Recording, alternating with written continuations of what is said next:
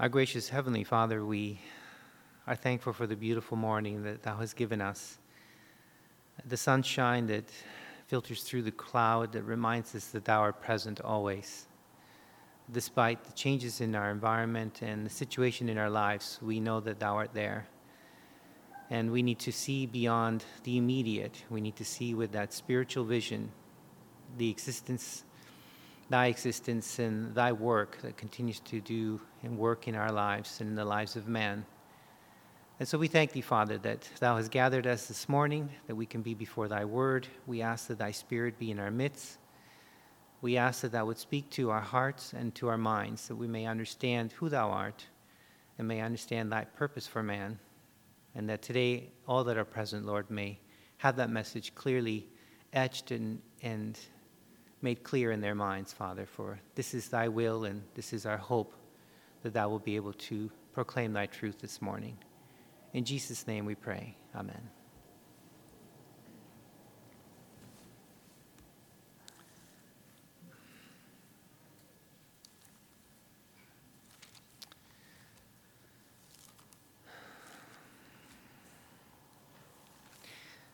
With the Lord's help, I'd like to read from the Gospel of John. It's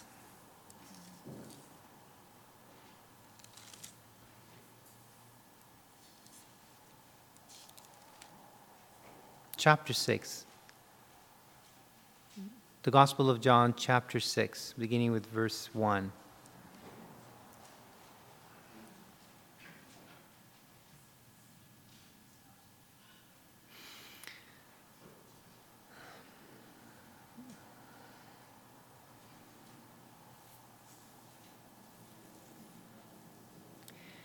After these things, Jesus went over the Sea of Galilee, which is the Sea of Tiberias, and a great multitude followed him because they saw his miracles which he did on them that were diseased. And Jesus went up into a mountain, and there he sat with his disciples. And the Passover, a feast of the Jews, was nigh. When Jesus then lifted up his eyes and saw a great company come unto him, he said unto Philip, Whence shall we buy bread, that these may eat? And this he said to prove him, for he himself knew what he would do. Philip answered, 200 pennyworth of bread is not sufficient for them, that every one of them may take a little. One of his disciples, Andrew, Simon Peter's brother, said unto him, There is a lad here which hath 5 barley loaves and 2 small fishes, but what are they among so many? And Jesus said, Make the man sit down. Now there was much grass in the place, so the man sat down, in number about 5,000. And Jesus took the loaves, and when he had given thanks, he distributed to the disciples, and the disciples to them that were set down, and likewise of the fishes as much as they would. When they were filled, he said unto his disciples, Gather up the fragments that remain, that nothing be lost. Therefore they gathered them together, and filled 12 baskets with the fragments of the 5 barley loaves, which remained over and above unto them that had eaten. Then those men, when they had seen the miracle that Jesus did, said, This is of a truth that prophet that should come into the world. When Jesus therefore perceived that they would come and take him by force, to make him a king, he departed again into a mountain himself alone. And when even was now come, his disciples went down unto the sea, and entered into a ship, and went over the sea toward Capernaum. And it was now dark, and Jesus was not come to them. And the sea arose by reason of a great wind that blew. So when they had rowed about 25 or 30 furlongs, they saw Jesus walking on the sea, and drawing nigh unto the ship. And they were afraid. But he said unto them, It is I, be not afraid. Then they willingly received him into the ship, and immediately the ship was at the land whither they went. The day following, when the people which stood on the other side of the sea saw that there was none other boat there, save that one whereinto his disciples were entered, and that Jesus went not with his disciples into the boat, but that his disciples were gone away alone, Howbeit there came other boats from Tiberias nigh unto the place where they did eat bread, after that the Lord had given thanks. When the people therefore saw that Jesus was not there, neither his disciples, they also took shipping and came to Capernaum, seeking for Jesus. And when they found him on the other side of the sea, they said unto him, Rabbi, when camest thou hither? Jesus answered them and said, Verily, verily, I say unto you, ye seek me, not because ye saw the miracles, but because ye did eat of the loaves and were filled. Labor not for the meat which perisheth, but for that meat which endureth unto everlasting life, which the Son of Man shall give unto you, for him hath God the Father sealed. Then they said unto him, What shall we do, that we might work the works of God? Jesus answered and said unto them, This is the work of God, that ye believe on him whom he hath sent. They said therefore unto him, What sign showest thou then, that we may see and believe thee? What dost thou work?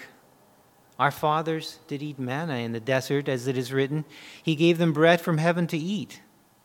Then Jesus said unto them, Verily, verily, I say unto you, Moses gave you not that bread from heaven, but my Father giveth you the true bread from heaven.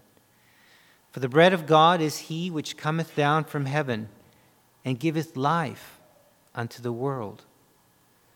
Then say they unto him, Lord, evermore give us this bread. And Jesus said unto them, I am the bread of life. He that cometh to me shall never hunger, and he that believeth on me shall never thirst. But I said unto you that ye also have seen me, and believe not. All that the Father giveth me shall come to me, and him that cometh to me I will in no wise cast out. For I came down from heaven not to do mine own will, but the will of him that sent me. And this is the Father's will which he hath sent me, that of all which he hath given me I should lose nothing, but should raise it up again at the last day. And this is the will of him that sent me, that every one which seeth the Son and believeth on him may have everlasting life, and I will raise him up at the last day. The Jews then murmured at him, because he said, I am the bread which came down from heaven. And they said, Is not this Jesus, the son of Joseph, whose father and mother we know? How is it then that he saith, I came down from heaven? Jesus therefore answered and said unto them, Murmur not among yourselves. No man can come to me except the Father which hath sent me draw him, and I will raise him up at the last day. It is written in the prophets, and they shall all be taught of God. Every man therefore that hath heard and that hath learned of the Father cometh unto me. Not that any man hath seen the Father, save he which is of God. He hath seen the Father. Verily, verily, I say unto you, he that believeth on me hath everlasting life. I am that bread of life. I have read through verse 48. There are so many things happening in the world today that at times, for me anyways, it is difficult to focus on one particular theme or topic with respect to what should be preached. Of course, I believe in the waiting for the inspiration of the Holy Spirit, but because there are so many things happening in our world that speak to the truth of God's word and that are pointing to the acceleration of the things that are going to happen in mankind and in our world towards the end as we anticipate the return of Jesus Christ. It's hard to not be tempted to specifically talk and preach about those things, those signs in our world and our society that show that the coming of the Lord is nearing, is nearer, as the scripture says, nearer than we think. Because as we see the changes happening about us, what we think we have time There's time yet to make a decision. There's time yet to consider our lives, to weigh our lives against the expectation of God's word. And we think that we have this time ahead of us, that yes, the signs around us in this world point to a confirmation of the things that are spoken in the Old Testament, the prophetic truths in the Old Testament. But yet we think that there's still time. These things take time to evolve and change. And then all of a sudden, there's something reported in the news, and the change happens overnight. And all of a sudden, that margin that we thought we had disappears. And then we realize that this schedule, this time frame that we call the time between now and when we believe, according to the scripture, that Jesus is to return, this is not in the control of man. It's actually in God's hands. The schedule is driven by God's schedule, not by ours. And there is really very little time. And so, as I looked and waited for inspiration of the Spirit, this word came to me, and I would like to share this, and I hope that with God's help I can bring forth what God has in mind for us this morning. We have here a setting in the region of Galilee, which is by the Sea of Galilee, which is today an area that is within Israel, though it is contested. It is within Israel at this present moment. And this is a place where Jesus spent much of his childhood, and when he grew up, he grew up and worked with his father, the carpenter, in this area. The area of Galilee was also separated from the south, which was where Jerusalem was, which was the capital. And it was quite a journey to go from Galilee down to Jerusalem in those days. Nothing like today. And so there was somewhat a geographical isolation between the two regions. But nonetheless, there was a lot of activity in the north around the Sea of Galilee, and there were a lot of devout Jews that worshiped God. And in this region, God chose for Jesus to grow up under the tutor and mentoring of his father, a carpenter. He would grow up in this region, and in this region he would interact. And here we read that there was a period when, as the Jewish traditions were, as commanded by the law in the Old Testament, there were various feasts that were commanded. And the background here is that the feast of the Jews, the feast of Passover, was approaching, and which would have been somewhere in around March or April. And at this time, many people were beginning to throng around Jesus because Jesus had already performed some miracles. His name had spread abroad in the areas of not just Galilee, but in the south, where he had already performed some miracles, where he had already visited Jerusalem. So his fame was beginning to peak at this time. And Jesus, wherever he was, there were those who would come to him. And primarily, the objective of coming to Jesus was to reap some benefit. Jesus was already known to heal those that were sick. He had already performed multiple miracles at this time. And people, when that word spread that you could go to a man and he could heal you of your diseases, then there were a lot of people with a lot of needs, just like in our times today, that would take advantage of that opportunity, regardless of what they believed about Jesus himself as who he was as a man.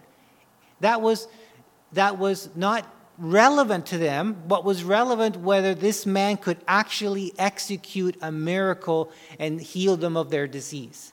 And if there was a chance that this man, whoever he was, could do this, they were going to go out of their way and they were going to find this man. There was a desire within them to find this man, because if it's true what they hear about him, then it's all worth it to go find this man, to go out of the way and find this man and find healing for their physical bodies. And we can relate to that. We can relate to that because we know, and at least for those in our midst who have chronic illnesses, who experience chronic pain, who have gone through multiple surgeries and know what it's like to reside in a hospital, and the recovery period, the pain after the recovery period. We know that in those situations, if there was a surgery that could put you in the right position, that could take away the pain that you're feeling, or that could remove the circumstances that you're in physically, we would opt for that surgery. We would push the doctors to bring forward the schedule and have us, moved in and enrolled into the operating room, because we would desire that relief. We can understand that. And you can understand that in those days there wasn't a hospital that you can be wheeled into in an ambulance. And so when the fame spread abroad that there was a man in the northern coast of the Sea of Galilee who was healing people from all over were going to go there. They were going to find this man, and they're going to touch him if perchance they would find healing. So there was a real drive, there was a real motivation, and we today, 2,000 years later, we can understand that. We can understand that. And so Jesus is thronged by the multitude.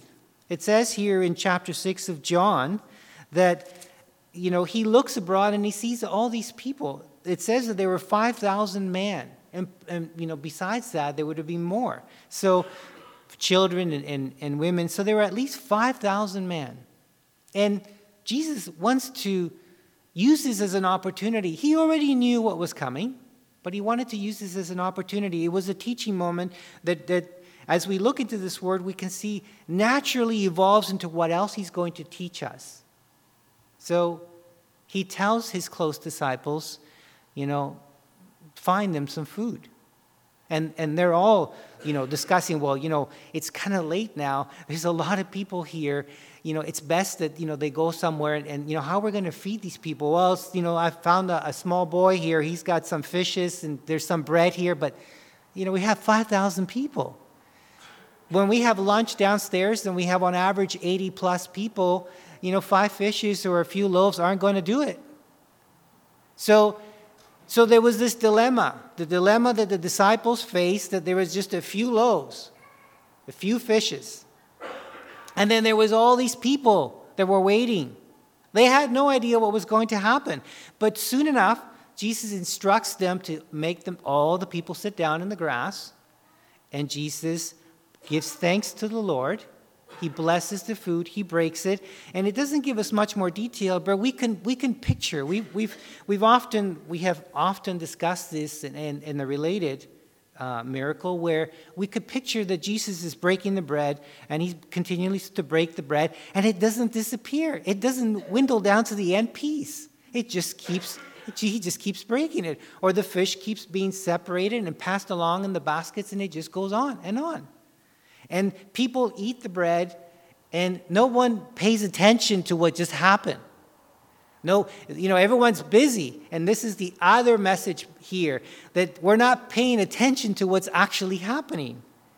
Because people were hungry and they were being fed. And in their mind, there was a need. It was their belly was speaking to them loudly. I have a need. And Jesus says, gather up the fragments that remained and nothing be lost. And it says here, therefore they gathered them together and filled 12 baskets with the fragments of the 5 barley loaves which remained over and above unto them that had eaten. And then it says here, then it dawned on everyone what just happened. Verse 14, then those men, when they had seen the miracle that Jesus said, because, Jesus told his disciples, go gather the fragments and nothing be lost. I prayed and blessed this food. And then the disciples probably, asked others to go and help. And then they gathered, it says here, they gathered 12 baskets. So the people that were helping came to the realization that we have now 12 baskets of leftover when we started with less, significantly less. And we managed to fill all these people. Then those men, when they had seen the miracle that Jesus did, said, "This is of a truth that prophet that should come into the world." When Jesus therefore perceived that they would come and take him by force to make him a king, he departed again into a mountain himself alone. And we may ask the question, why wouldn't Jesus just simply allow them to take him by force and make him king? Why wouldn't he rightfully assume that role of the king? And they were correct that this is the truth. This is the prophet that should come into the world. In fact, if we read, because later on it says, we read in verse 42, when the people murmured, Jesus spoke a little bit more clear about himself, and the people murmured and said, "Is not this Jesus, the son of Joseph, whose father and mother we know? How is it then that he said, 'I came down from heaven'?" People then began to question the origin of this man. On one hand, he performs a tremendous miracle in front of them, which satisfies their immediate hunger.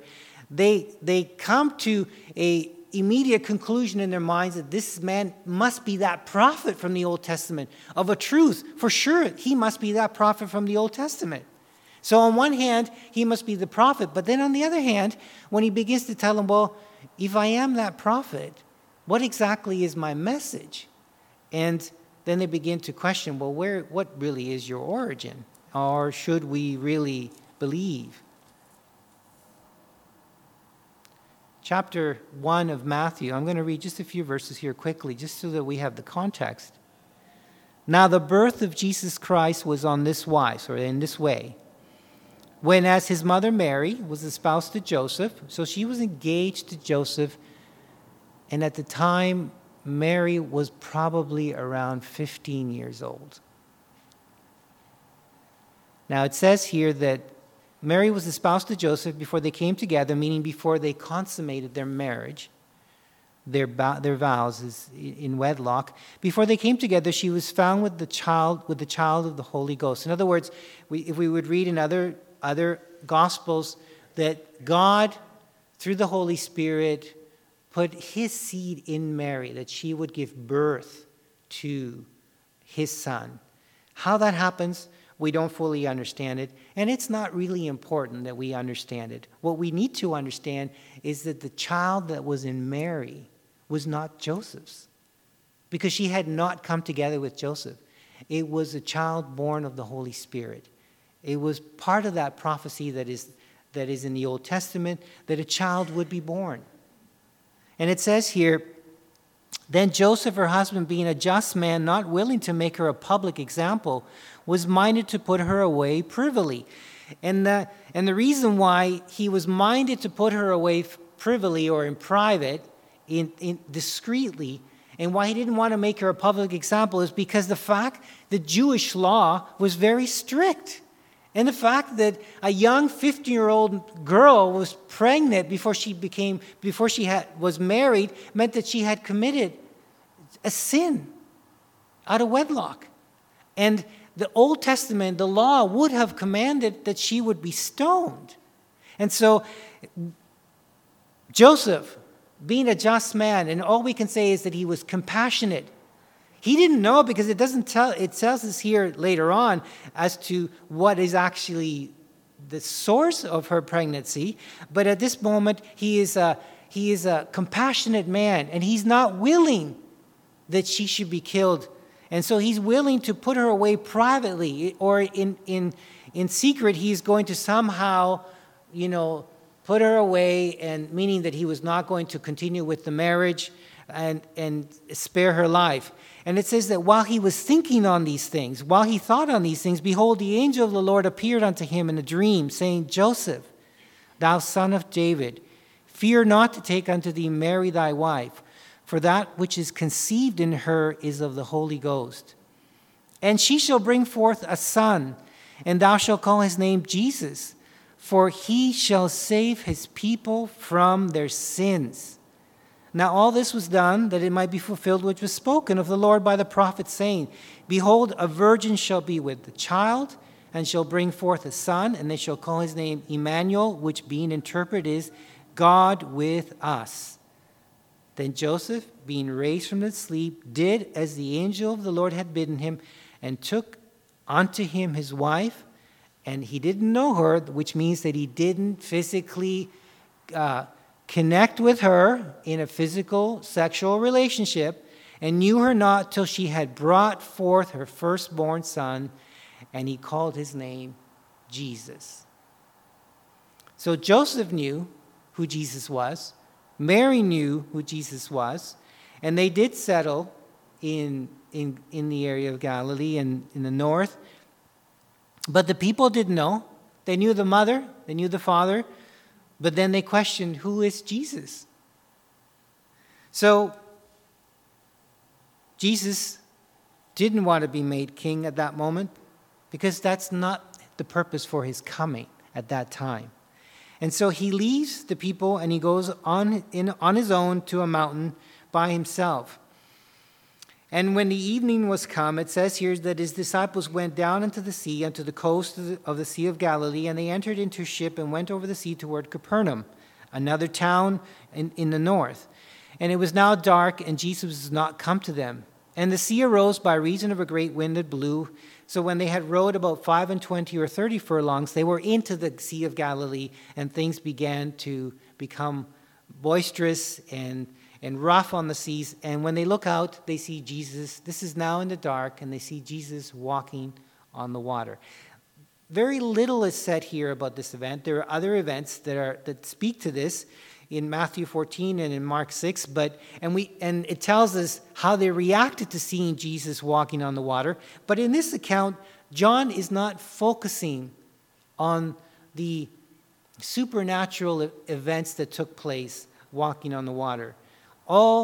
This is just a build-up for the disciples of what Jesus is doing. And as he comes to, it says here that they were all afraid because they saw this apparition. They saw what appeared to them to be a ghost walking on water. But he said, "It is I, be not afraid." And they willingly received him, and then they were immediately on the other side of the shore in the ship. So several things have happened now. The disciples have experienced a miracle, two major miracles. They've seen Jesus bless the food and feed 5,000 with a few loaves and fish. And they've seen him walk on water. And they were on the other side. And now the scene returns to us that the people, the following day, the people which stood on the other side of the sea where they had originally been, before the disciples took the ship and went over to Capernaum, they were on the other side of the sea, and they were looking for Jesus. The day following, when the people which stood on the other side of the sea saw that there was none other boat there, save that one wherein his disciples were entered, and that Jesus went not with his disciples into that boat, but that his disciples were gone away alone. When the people therefore saw that Jesus was not there, neither his disciples, they also took shipping. In other words, they went into their own boats, and they went and sailed to Capernaum seeking for Jesus. So, men are seeking for Jesus. This is what happened in the first few years of Jesus' ministry. As Jesus began to heal, began to give sight to the blind, hearing to the deaf, to raise the dead, to heal that were chronically sick, as his fame spread abroad, people began to seek him. And that is a message that it needs to resonate very well and loudly in our hearts and in our minds, that this is precisely why Jesus came, that man would seek him. But who is Jesus? And why should we seek him? In this account, we have those that sought Jesus, that looked for him, but didn't look for him in the way that God wanted them to look for him. It says here that they took shipping and came to Capernaum and seeking for Jesus. And when they had found him on the other side of the sea, they said unto him, "Rabbi, when camest thou hither?" How did you get here? And then Jesus begins to speak to you and me and to everyone else about what really motivates us. What's really motivating us? when we experience these things. Maybe to help us understand the dialogue that follows here, we need to put ourselves and translate ourselves historically back to that time. Most of us here have heard of Jesus. Most of us have heard that he did these miracles. People, if you speak to someone on the street that doesn't necessarily have a Christian upbringing, they've heard enough. They've heard enough about Christianity. They know that Jesus was some kind of teacher, some kind of prophet. He did a lot of good things. He healed a lot of people. Yes, he did some kind of miracles. He turned water into wine. That's a famous thing people know, or an account that people know. They know that he walked on water. They've heard of that account. We just read it. So people have this sense of familiarity with who Jesus was and some of the things he did and who he represented. But the question is, if you had an opportunity to actually walk with Jesus, if you were translated from our time today to there, and you were part of that crowd, you were part of the 5,000 that were hungry, you may have been there as part of the 5,000, not because you had a need in particular, but because maybe your wife was sick. She had a chronic illness, and you were going to help her get there to find this man Jesus. Or you were a relative. Or you were helping some other relative, a cousin, or you knew a good friend of yours that was in great need, and you were concerned about your friend. So you were part of the 5,000, not because you were necessarily in immediate personal need, but because you may have known someone, and you were a good person, and you were going to help your friend get to this man Jesus that you've heard about. But you're there now, and you have seen this miracle. You're there. And the miracle has caused a group of people within the 5,000 to say, hey, this guy must be the genuine thing. He must be the thing that's being spoken about in the Old Testament. And, he should be the king. He should liberate Israel. Israel at the time, to put context, was under Roman rule. The Jews hated the Romans. They hated to be occupied by the Romans. They were under occupation by the Romans, and the Jews considered their land to be their land, and they didn't like the fact that they had to pay taxes to the Romans, that they had to be subjugated to the Romans. And so some people said, oh, this is the one, the truth, and we need to make him king, and with all this power that he's displayed, surely he can liberate us from our bondage, liberate us from the oppression that we experience by our captors, by the Romans, which is not why Jesus came. He came to liberate. He came to address bondage, but not that kind of bondage. So you are among the 5,000. You are going along with the crowd now that Jesus disappeared. He goes to Capernaum on the north side of the sea, and you're looking for him because you didn't get a chance for your friend to get healed. And so you're going to look for him. And besides, you were there, and now you're a little bit convinced. You're a little bit convinced that maybe this man is who he said he is. Because, by the way, you partook of the bread and the fish, that there would have been no possible way that would have been even conceivable that could have happened. But you were there. But you're not 100% convinced. But you were there. You were there nonetheless. And you were swept by the crowd. You got into the ships in the southern shore by who knows where, maybe Magdala, Tiberias, and you took the boats, the sailboats, along with all the people, and you sailed across to Capernaum. Picture it. Lots of people taking the ships. They're going to go look for him. And they find him. And they ask him, how did you get here? And Jesus doesn't answer that question. He speaks to them about why they are seeking him. Verily, verily, which means truthfully, I say unto you, ye seek me. You are looking for me, not because you saw the miracles, but because you did eat of the loaves that were filled. And were filled. In other words, this is clear to us. Jesus is saying, you're not coming to look for me because the miracles that you saw triggered a thought in your mind about who I really am and what is my message and what does that message mean to you. That's not why you're seeking me. You're seeking me for the same reason why you're helping your cousin along or your best friend or your spouse or your relative. You're seeking me because you heard that I can do something. And in the case of the 5,000, you're seeking me because I was able to give you food freely. It was a miracle, and you're still hungry, and I can meet your physical needs. That's the general picture here.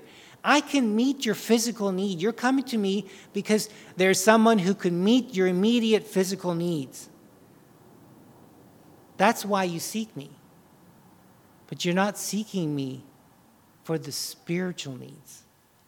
You're not seeking me for the reason for why I came, who I am, and what I stand for. And he says to them, labor not, don't work for the meat which perisheth, but for that meat which endureth unto everlasting life, which the Son of Man shall give unto you, for him hath God the Father sealed, or God had anointed the Son of Man. The Son of Man is Jesus Christ. God had anointed Jesus Christ to give life eternal to whomsoever would believe. And he's saying, you saw the miracles, but you don't believe. You saw the miracles and were fed, and you're looking for me to meet your physical needs. But it's your spiritual needs that I came for, specifically to give you life eternal. Then they say unto him, what shall we do then, that we might work the work of God or do the work of God? In other words, okay, you've just sort of set us kind of straight here. You've told us that, our motives were not in the right place. We were not really quite aligned with your purpose for us. And they still don't get it, because now they're asking, well, what should we do? What holy thing should we do? Should we do some kind of pilgrimage? Should we do some kind of holy act? Is there something spiritual, holy, religious that we can do to gain God's favor? Because you've just told us that our motivations was sort of in the wrong place. It was misplaced. So what can we do that's religious or holy that will place us in the right perspective with God, that will put us in the right setting and standing before God? And Jesus said to them, this is the work of God. This is what God is working. He says that you would believe on him whom God has sent. This is what God is working. God is working this. And I came across this in chapter 5 of the previous chapter of the Gospel according to John, verse 17, and it says, my Father worketh hitherto, and I work. So, and if we could translate that into modern English today, it says, Jesus is telling the Jews that my Father has been working up until now. My Father has been working up until now, and I work also. I am working now also. And the question is, what is God working? What is he doing? He's working in the hearts of man. And his work is to accomplish a faith in our hearts and in our minds, that we would, upon hearing and seeing who Jesus is, we would believe on him, that in fact Jesus is the Son of God, and that he came to give us eternal life, that he came to deal with who we are. He came to deal with our predicament, and our predicament isn't because we have an empty stomach or because we have a chronic illness. That's not our predicament. Our predicament is far greater than that. It's much more significant and consequential. And Jesus says, don't look at your physical predicament, look at that bigger spiritual picture that I came. And he's saying, God, my Father, is working right now, up until now, he's working to orchestrate events in your life so that you could come to an understanding of who Jesus is, so that you could believe on him. That's what God is doing right now. He is working in your heart so that you would believe in him. And Jesus is taking that work. He is continuing with that work. And Jesus says to them, verily, verily, I say unto you, Moses gave you not the bread from heaven, but my Father giveth you the true bread from heaven.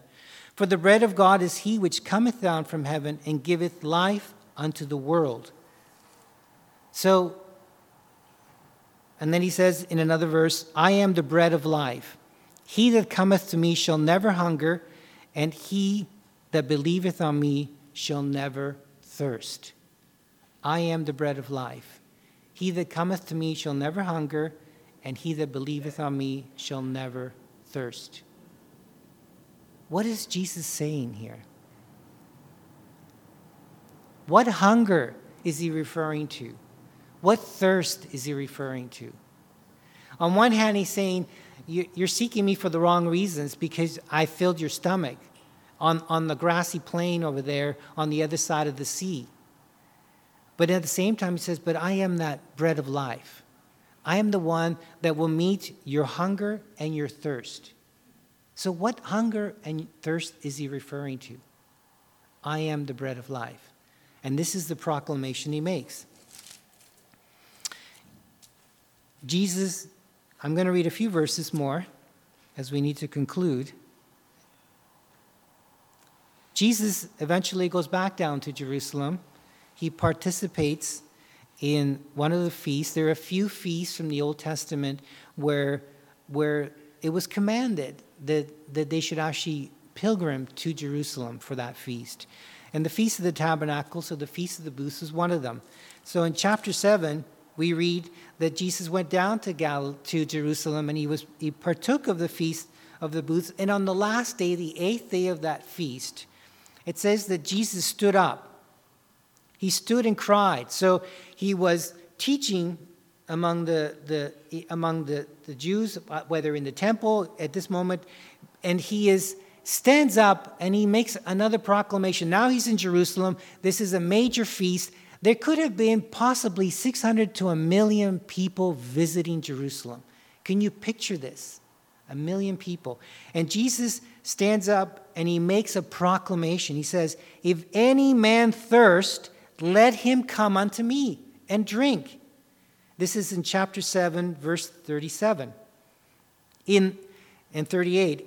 If any man thirst, let him come unto me. He that believeth on me, as the scripture had said, out of his belly shall flow rivers of living water.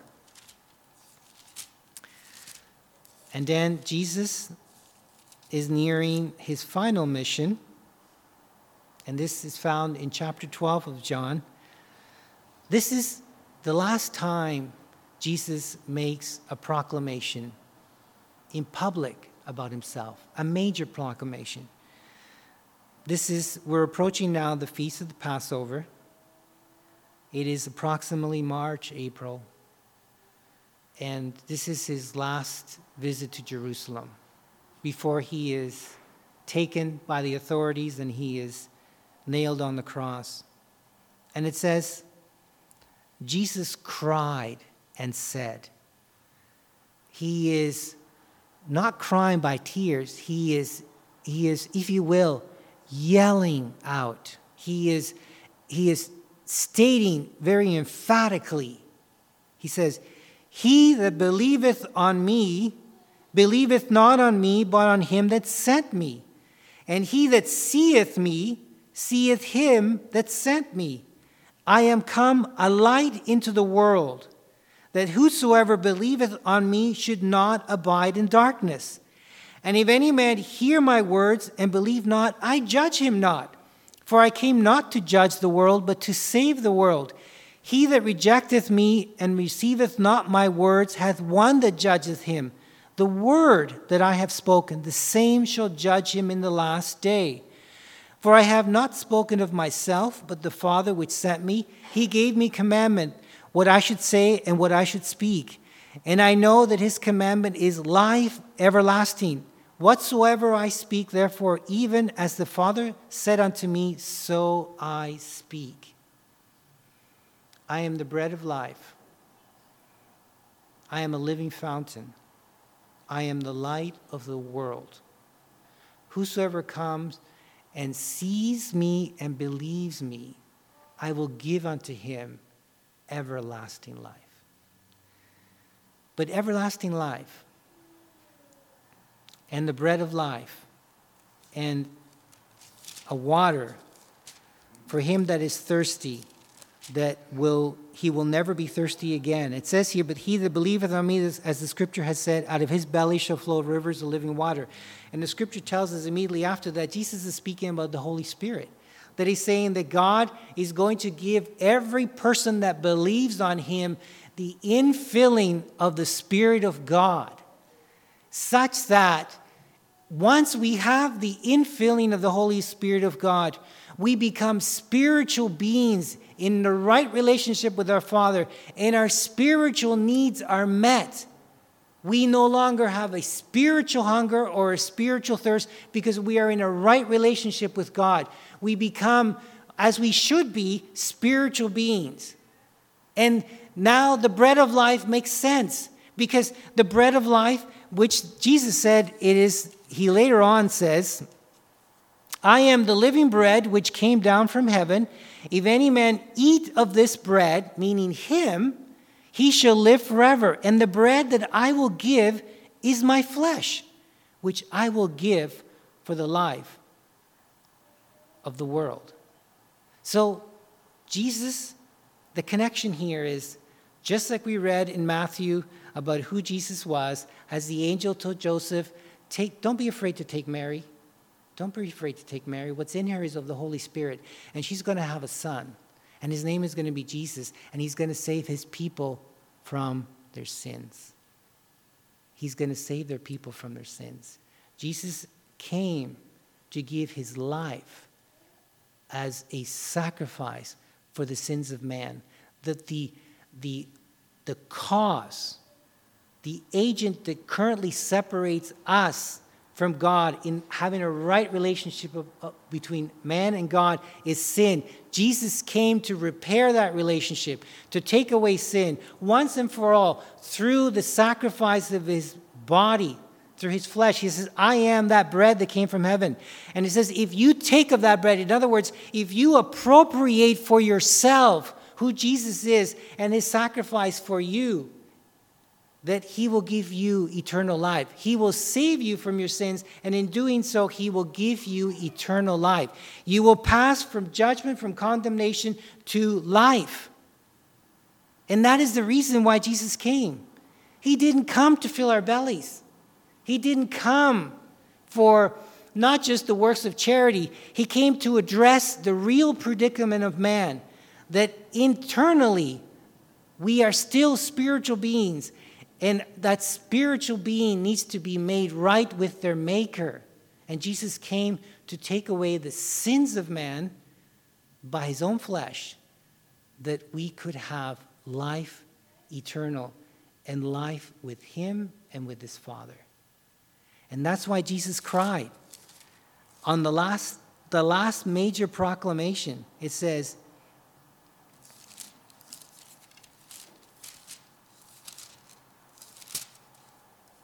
I am come a light into the world, that whosoever believeth on me should not abide in darkness. You are that person that was swept away with the throng that saw the miracle on the hill. You're that person that recognizes that, yes, we have physical needs, but there's more. There is a spiritual hunger. There is a desire to reconcile the things we see in this life. The experiences we have with one another, and often I have shared this, this concept of love, where we encounter someone who we know exhibits and portrays living love.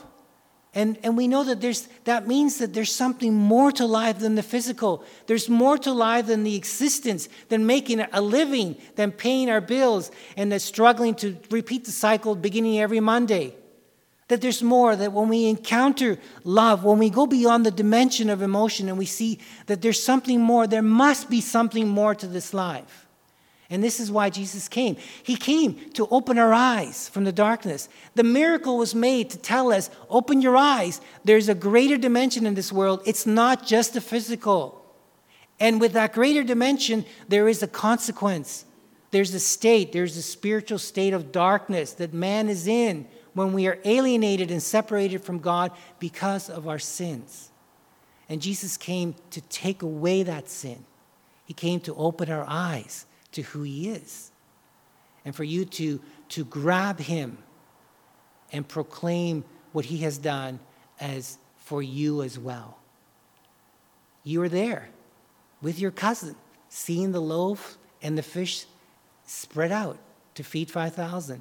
You didn't go there because you had a need. You may not be here today because you don't see yourself as having a need. You may not have a physical ailment as some of our elderly have in our church, but you're here comfortably. But you've heard the message, and that's the point. That's what Jesus said. If you see me and believe, if you hear and if you believe, you will not abide in darkness. God will open your eyes. It's your choice. It's always been your choice. But the margin is decreasing. The time is changing. It's changing so fast.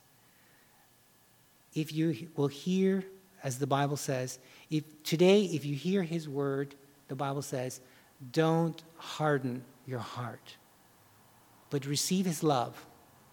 Acknowledge who he is, and he will give you life. Life here, meaningful life, abundant life, but life eternal. Amen.